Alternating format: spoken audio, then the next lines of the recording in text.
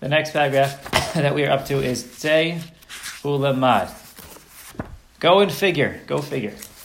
Ma bikesh Lavan ha'arami la'asos liYaakov Avinu. So we spoke about Avadim Hayinu, our ancestors were slaves. We spoke about that they were originally idolaters.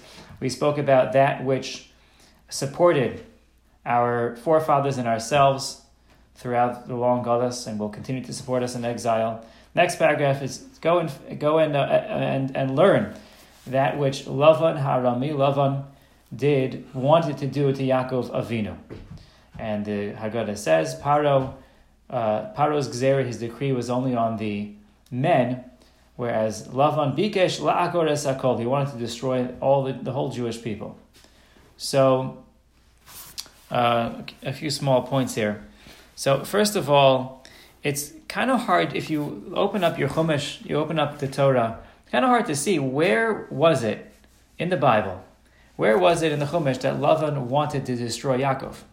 We actually don't see that. If you look at the storyline, it doesn't appear. So what's the Baal Haggadah telling us? Where is he getting this from?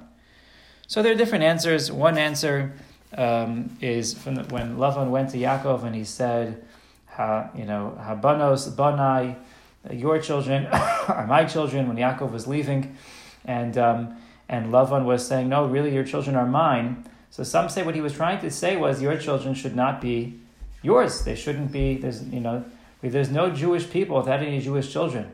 So he was trying to stop that from happening. That's one interpretation. But the interesting thing is to remember is that the truth is it's really not that simple. You have to really look deeply into the Torah to understand what this point is. And once you look carefully, like the point I mentioned before, and perhaps there are other ways of seeing this, you see that we were in grave danger, and Hashem saved us then as well. And the Gemara says, Tzei Ulamad is an interesting expression. Go and learn. Go and learn that which Lavan tried to do to Yaakov. What's the go and learn? So Lavan said, the Gemara says, go and learn doesn't mean just about Lavan. It's that Lavan is a representation. That notion that if you look into it, you see that Lavan tried to do something and that Hashem stopped him. If you take that same method of thinking and apply it to the rest of history and the rest of your life, go and learn.